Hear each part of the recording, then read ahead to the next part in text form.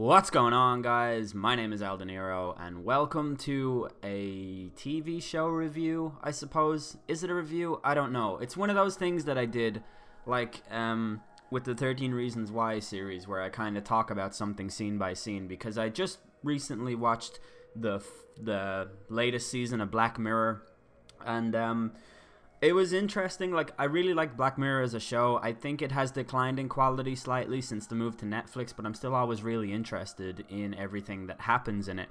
I was not a fan of the Bandersnatch thing, but I appreciate it as, I guess, an experiment, and it didn't go over my head or anything. I just wasn't really into it. Season 5 has been interesting because there's 3 episodes in it, as is kind of typical with Black Mirror. And the first episode and the third episode, that is the Miley Cyrus one, and the Street Fighter sex one, they have been reviewed really well. And then the second episode, Smithereens, has not been reviewed very well at all. Most of the reviews that I read on it kind of criticized it, saying that it was too much build-up for a little reveal, that there was no twist when they were expecting to see a twist. It didn't deal with technology in a sufficiently Black Mirror-esque kind of way, and just stuff like that. And I was really surprised because I watched the first one and the third one. Like, those were the orders that I watched them in. Smithereens was the last one that I watched, and I thought the first one was fine. I thought the Miley Cyrus one was really bad. It seemed to be like Black Mirror by numbers, like a real cookie cutter episode. I don't think Miley Cyrus's performance was particularly good. I thought it was clever the way they did, like, the 9 Inch Nails song, and you know, made it like positive. Like, that's kind of like, that's cute, but overall, I just wasn't really into the episode. I think it was all stuff that they had already done. Whereas the Smithereen episode, I just found to be actually quite original and, I guess, like a breath of fresh air for the series, because it didn't have any weird, hokey potential technology. It was something that could absolutely happen in this day and age. And I guess I'll just talk about it. I'm aware that like 150 people will watch this, and that's it. For those of you who are listening on the podcast feed, I would recommend watching the video, just because I'll put screenshots of each scene up on the screen, and it might make it easier for frame of reference. Also, PSA, there will be heavy spoilers in this, because I'm going to basically describe the whole episode. And then say what I think about it, because I feel like I took away more from it than the professional critics did, and I don't know if that's because they didn't give it enough attention, or if it's because I have read way too much into it, and because I'm really pretentious and found things that weren't there, or something along those lines. I don't know, because I don't consider myself to be a particularly smart watcher of television. But this episode made me feel like, I don't know, I had a strong, like, emotional response to this episode, and not in a way that I've had to any Black Mirror episode, to be quite honest. I found this one to be the most, what's the word? It just had the largest impact on me. Like, I welled up in a couple of scenes in it, and I didn't even do that in the, whatever the season 2 one with Donald Gleason is. Whatever that one's called, I'll Be Back or something like that. I'll Be Right Back, I don't know. But anyways, this episode here opens up with the scene in which our protagonist, his name is Chris Kilhaney. He's Irish, which is pretty cool. He's played by an actor whose name I hope is Andrew Scott, because I'm pretty sure that's what it is, but I hope I'm not wrong. But he's immersed in this meditation lesson from an app on his phone, and he's in the driver's seat of a car that we eventually learn is part of like a rideshare app akin to Uber or Lyft or something like that. And he picks up a passenger, and he asks her if she works for Smithereen. And she says she doesn't, but she wishes she did, because their facilities, their office boasts a spa for its employees. And then she says, that's Billy Bauer money for you. And that's the first mention of the episode title, when he says, do you work there? And she goes, what's Smithereen? And I think if you've watched Black Mirror before, you're likely to be able to glean that Smithereen is a tech company. Like, it just fits the typical description of a Google or a Facebook office setup, with, like, you know, luxurious benefits for staff such as a spa, and then just one wealthy figurehead who's in the public eye. Like, I don't know who the CEO of JP Morgan is, but I know, like, Mark Zuckerberg, I know Jack Dorsey, I know like those types of people, Steve Jobs, and etc., etc. So it just feels obvious to me that it's a tech company, and I think it's supposed to. There's a brief scene afterwards with Chris in a cafe, and he becomes very quickly agitated by everything around him. The focus of the camera is in his face. It's like a close-up and kind of jarring shot because we can't even see his mouth, and the camera work simulates his inability to focus with the droning of phone vibrations and the ticking of button sounds. He quickly leaves, but it's as if he was forced out of the place. He didn't really leave it by choice, and it's obvious early on that this is a guy who's being weighed down by modernity, and the particular focus on phones is, I guess, a trademark of Black Mirror. Interestingly, the next scene is at a group for survivors of suicide, or people whose family members have committed suicide. Or maybe it's actually not suicide, maybe it's just grieving members of the public. I guess that would make more sense.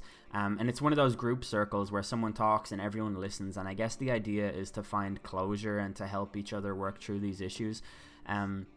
But we learn kind of shortly after this that Chris doesn't talk at these things, but he goes to them. And we also know that he's a man who has a lot of things on his mind and that he's being weighed down. And I just wonder if the scene that didn't show his mouth, if there's a reason for that, that's something akin to the fact that he's not able to talk, or that no one asks him how he is, or something like that. I'm not sure, but the scene with the group therapy session features this woman named Haley, and she talks really candidly and painfully about her confusion and her anger and her helplessness following the suicide of her daughter. And it's a really moving piece of dialogue, and it makes the viewer really empathize with Haley. I found this uncomfortable to watch. It was a difficult one to watch. When the group is finished, Haley makes contact with Mark, and as the saying goes, one thing leads to another, and they do adult stuff together. Afterwards, we see Haley rush over to her computer and attempt to log into her daughter's Persona account. Persona appears to be a filler for Facebook in this particular instance, and Haley is desperate to get into her daughter's inbox in case there's any clues to her daughter's death in there. She holds this notebook where she writes down potential passwords and tries 3 different ones per day, and then she comes back 24 hours later to try it again, and it's really sad.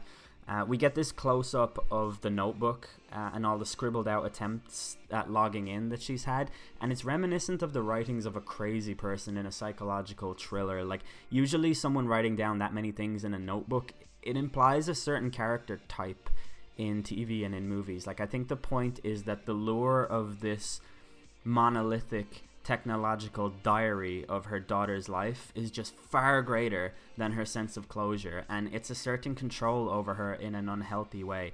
This is a thread that will resurface in this episode, and it reminds me of a case from real life that I actually learned about from one of my favorite bands, Against Me. They have a song that talks about this. But in November 2004, a Marine named Justin Ellsworth was killed during a bomb inspection in Iraq, and a probate judge granted access of his estate to his family, and they were trying to log into his Yahoo email account. Remember, this is 2005 at this point, but Yahoo refused to break the confidentiality terms with the deceased, and it had to go to a court, and it resulted in this huge legal battle for access to his emails.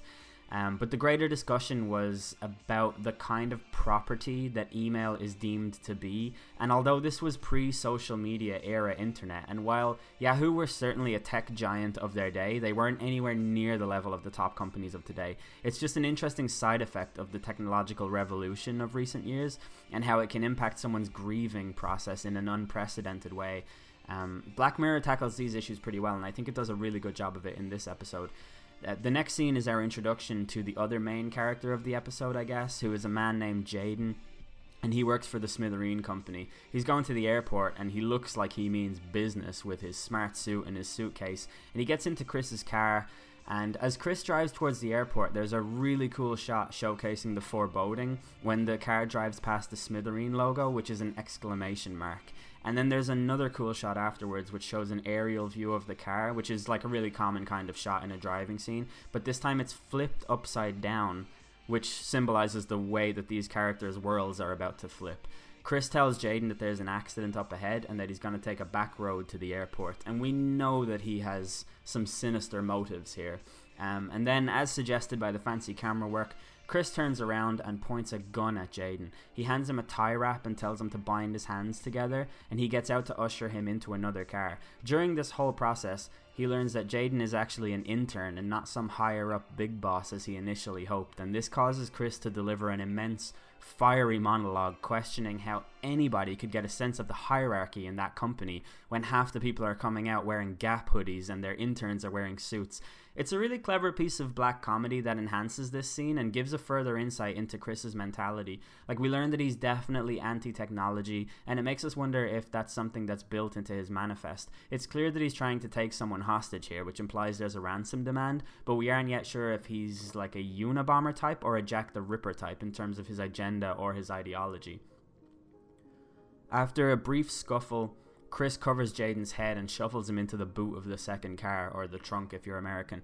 But after a momentary crisis of conscience, he changes his mind and lets him lie in the back seat instead. And this happened after Chris learned that Jaden is claustrophobic, and it seems to be an act of compassion. This is like the second step in a row of Chris's plan that has gone awry.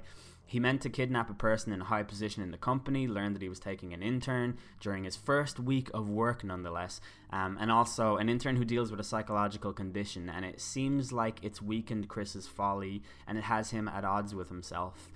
I think that this is important too because it tells you that this is not the type of guy who does this. Like, it's an important piece of the character portrayal. In the next trick from the Bad Luck playbook, Jaden vomits into the bag on his head, which forces him to sit up in the car. And then this catches the eye of a police officer filling up in a petrol station, which is just like about as unlucky as you can possibly get. Chris now has the police zoning in on his plan.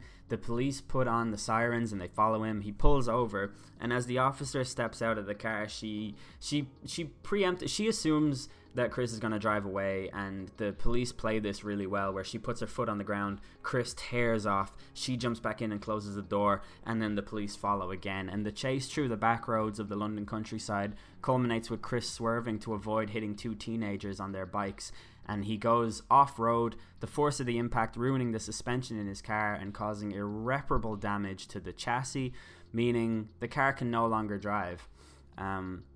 I have no idea what a chassis is or whether the suspension is what caused the breakdown, but I thought that would sound very clever and quite frankly make me seem like a real man. So I don't know. I just figure I would say that, so hopefully you all think that I know how to change engine oil now. The police approach the car, but Chris emerges with the gun and he tells them to get back or else he'll shoot Jaden. This sets the scene for the rest of the episode, and I think that's why this takes place in Britain, by the way, because if this were the American police, then Chris would be filled with bullets by this point, and Jaden probably would too, and then we'd have no episode, and I don't think anyone would really like that. Chris takes the bag off of Jaden's head, and he tries to find a contact from Jaden that he can call to inform them of the hostage situation, someone in Smithereen. It's obvious that he wants something from Smithereen at this point, and we know that Jaden left his phone in Chris's car when he was trying to call for help earlier on, and then Chris has to figure out another way to call, and he ends up just googling the number, which is I guess that makes sense. But we learn from this scene that what Chris wants is a direct line with Billy Bauer, the founder of the Smithereen company, and Jaden is his bargaining chip to getting him on that line. He knew that to get a direct line with Billy, that he would end up faced with some kind of bureaucratic stonewall. Like, you can't just call a billionaire. So he had to have something serious going down to make his point and get his attention, and here we are. In the meantime, the UK police are trying to find out any details about Chris so as to determine a motive or his demands or even his mental state, and the US office of Smithereens scramble to get control of the situation, with the idea of getting Billy on the line being the last thing on their minds. The police presence at the scene increases, and the staff at Smithereen find a hit when they run Billy's number through their system. They find his Smithereen account, which has been active for 2 years. The police then find out the identity of the hostage because a report filed from Smithereen, and they gain information on Chris by doing traditional police work like entering his home, identifying clues, talking to his neighbors, and then this is contrasted beautifully by FBI agent Ernesto Cruz, calling the superintendent in London and inviting Smithereen to talk on the line, where they reveal they already knew everything and they didn't even have to leave the building that they're in. And this is a really good portrayal of how behind the curve police teams can be in the face of the tech giants compiling data on every aspect of a person's life. Like, it's a shocking look at the power of the Silicon Valley companies, and the superintendent's face in this scene really showcases the shock and confusion that the old guard institutions have when they realize just how much of a foothold they've lost in the gathering of information.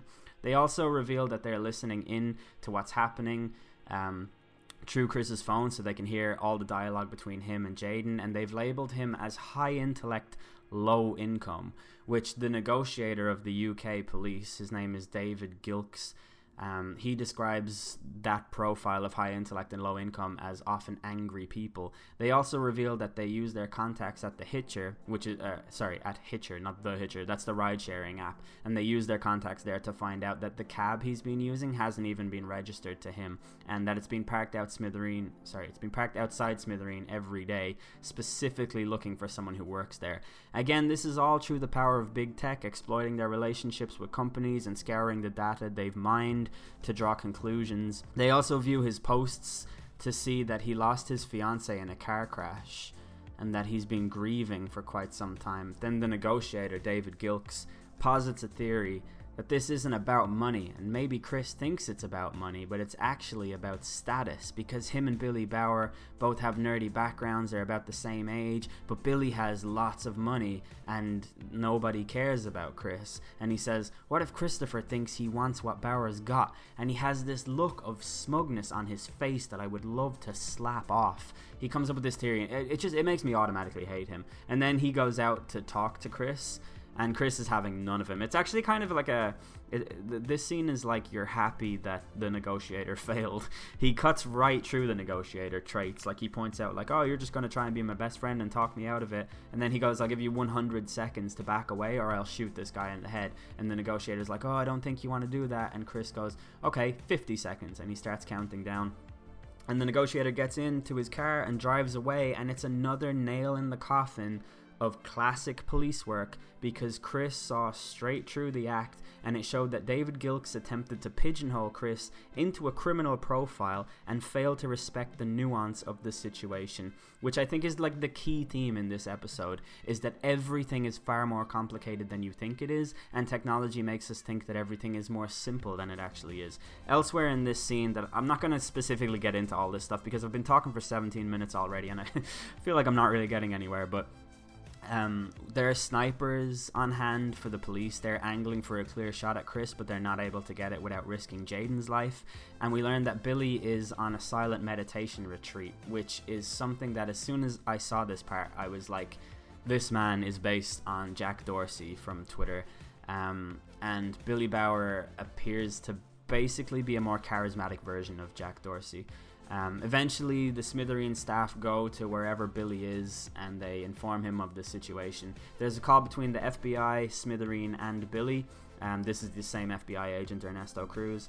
Billy takes the call, overlooking a vast canyon draped in Christ-like attire, and he's basically an arm's stretch away from conjuring the image of Christ the Redeemer. I don't know if that's intentional, and if it's like a subtle commentary on tech CEOs thinking that they're God, but there is a moment where Billy talks about using God mode on Smithereens, so I would guess that that is actually the point. There's also a moment where Chris tells Jaden that the gun isn't real and that he shouldn't worry. Then the police attempt to flank the car and he fires a shot in the air, revealing that the gun is in fact real. This is when he realized that he's being listened to the whole time and that the kids next to the police are posting to social media, and the event is getting more coverage than he initially thought that it was and that it would.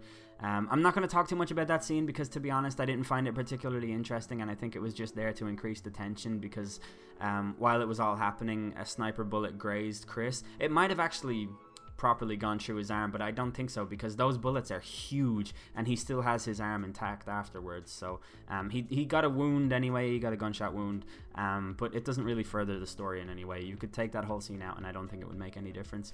After hearing all the commotion though, Billy decides that he wants to talk to Chris and he tells Smithereen to cut the FBI agent off the line, which again might just enhance my God theory. that he thinks he's God, and he says, don't tell me what I can and can't do, which again showcases the power that tech companies have over law enforcement agencies.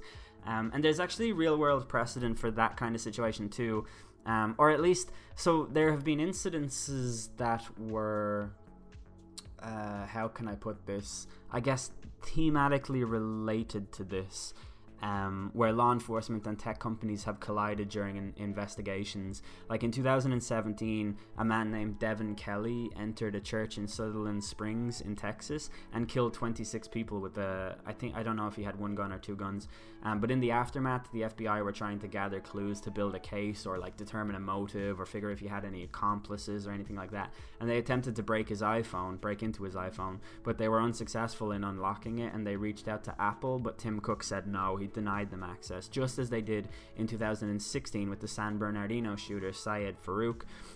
We actually talked about that on the Midnight Hour at the time, but this episode reminds me of those stories and more or less the wider discussion about user license agreements and confidentiality agreements and what law enforcement should or shouldn't be entitled to access. But anyway, Billy agrees to call Chris, and this is what we've all been waiting for.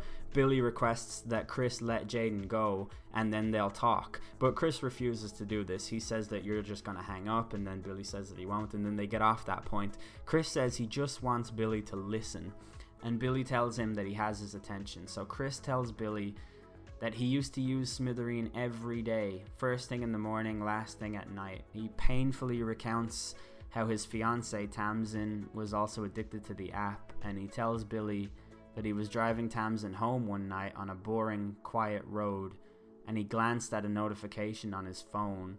The distraction caused him to collide with another car, and that led to Tamsin's death. The other driver also died, but he was drunk. I guess toxicology tests proved that he was over the limit. Chris was comforted and received sympathy from everybody, but the guilt consumes him. He feels like he doesn't deserve any sympathy and that he's responsible for killing her over likes on a dog photo, I think he said. While this is happening, Billy gets a series of messages from Penelope at Smithereen, who tells him the basic steps for talking to someone in a hostage situation. And the steps are generic stuff like let him know you're listening and empathize with him. Billy tries to utilize them, but Chris sees right through this and tells him to talk to him like he's a fucking human. And then Billy wrestles with the words he's trying to say. Chris wrestles with his raw emotion, his self-loathing, his undying guilt. And he points out that the apps are designed to be addictive. And Billy laments that the app was never meant to be a product in that way. And he's now just the figurehead of the company at the mercy of a marketing team, and that there's nothing he can do to stop it. And Chris stops him and says that he doesn't care. He just wanted to say his piece, and that now he's going to go. Chris tells him that he's going to let Jaden go, and then he's out of here. And Billy begs Chris not to kill himself. He asks if there's anything he can do. And Chris asks if he knows the person who runs Persona. And then we see Haley receive a phone call which with the information that we presume is her daughter's password. Then Chris cuts Jaden free, and Jaden pleads with him not to end his life. The two struggle. Jaden tries to take the gun from Chris in an effort to ultimately save his life. And elsewhere, Haley hovers over the login button on her daughter's Persona account, and the scenes switch between one another. And then the sniper is cleared to shoot Chris, and Haley hits the enter button as the sniper pulls the trigger, and the screen turns to black, which indicates a fatal hit. There are some scenes within the credits of, like, I guess life going on elsewhere free from the hostage scene, and there are little snapshots of people checking their phones and the ways that it draws in their attention while the song Can't Take My Eyes Off You plays, which is like not very subtle. Then there's one scene in particular that's interesting where there's a man checking his phone while a mother crosses the road with a stroller, and then the car behind him beeps and he drives forward suddenly as if he's just come out of a trance. And then the episode ends, and like, I found this to be a really powerful episode. One critical review that I read said something like Andrew Scott does the best that he can with the character available to him, and like, I agree in the sense that he did do his best, but that kind of implies negativity. I thought that his performance was unreal. Like, I really think he captured just a nuanced form of self-loathing where it's like he is technically partly responsible for what happened, but like he's not responsible for a drunk driver crashing into them. he was looking at his phone at a time where he thought that it was ultimately safe to do so. And while there's no excuse for doing that, it's like an understandable thing, and it's not something that he should be holding himself down over.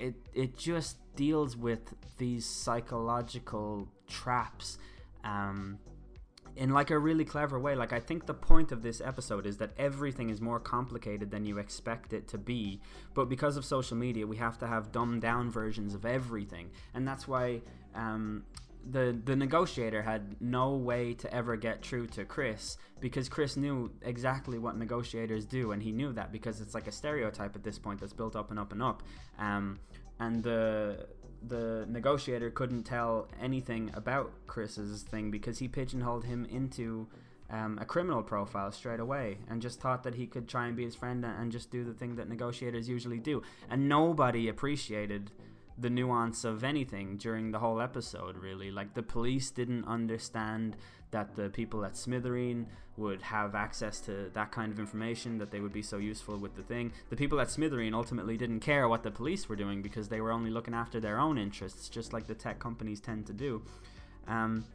It's just really interesting. I feel like the whole episode was like an attack on people who get their opinions and understanding of the world from reading the headline instead of the actual article. Like, that's kind of what it felt like to me. Also, Andrew Scott's performance was excellent. He was cold, deceptive, manipulative, and selfish, but he was also empathic and compassionate and remorseful, and you don't come away from the episode blaming him for what we'll charitably describe as a misdemeanor, because we're given the context, and we're given like his attempts at redemption and stuff like that. Like, even the sniper's shot that killed him was again due to a misunderstanding of the situation and a misreading of the situation. It wasn't that Chris was trying to kill Jaden and wrestled the gun from him to do that. It was that Jaden was actually trying to get Chris to not kill himself. He was trying to save his life. Yeah, I don't know. I guess I don't really have the words to describe like why technically I think that this episode was a really good piece of art. I just think that if you watch something and it makes you feel a certain way or appreciate a greater message, then it's really worth watching, and I think that this episode is really worth watching for that reason. So yeah, I don't know, I hope that you all enjoyed it, and if you enjoyed this and hearing me talk about it, then I don't know, let me know, leave a comment or whatever. I expect to see approximately 16 likes on this video, and that'll be that. I'd like to do more stuff like this, but I don't know why I don't. It seems like if it's not 13 Reasons Why, then nobody cares, so I don't know, we'll see. But yeah, thanks for listening. It's been great to just talk into a microphone again. It's like a very difficult thing to not do, much as looking at your phone in any Black Mirror universe is difficult to not do, or to do. Okay, whatever, I've talked for too long and now I'm talking nonsense. I've been El Dinero, fuck this.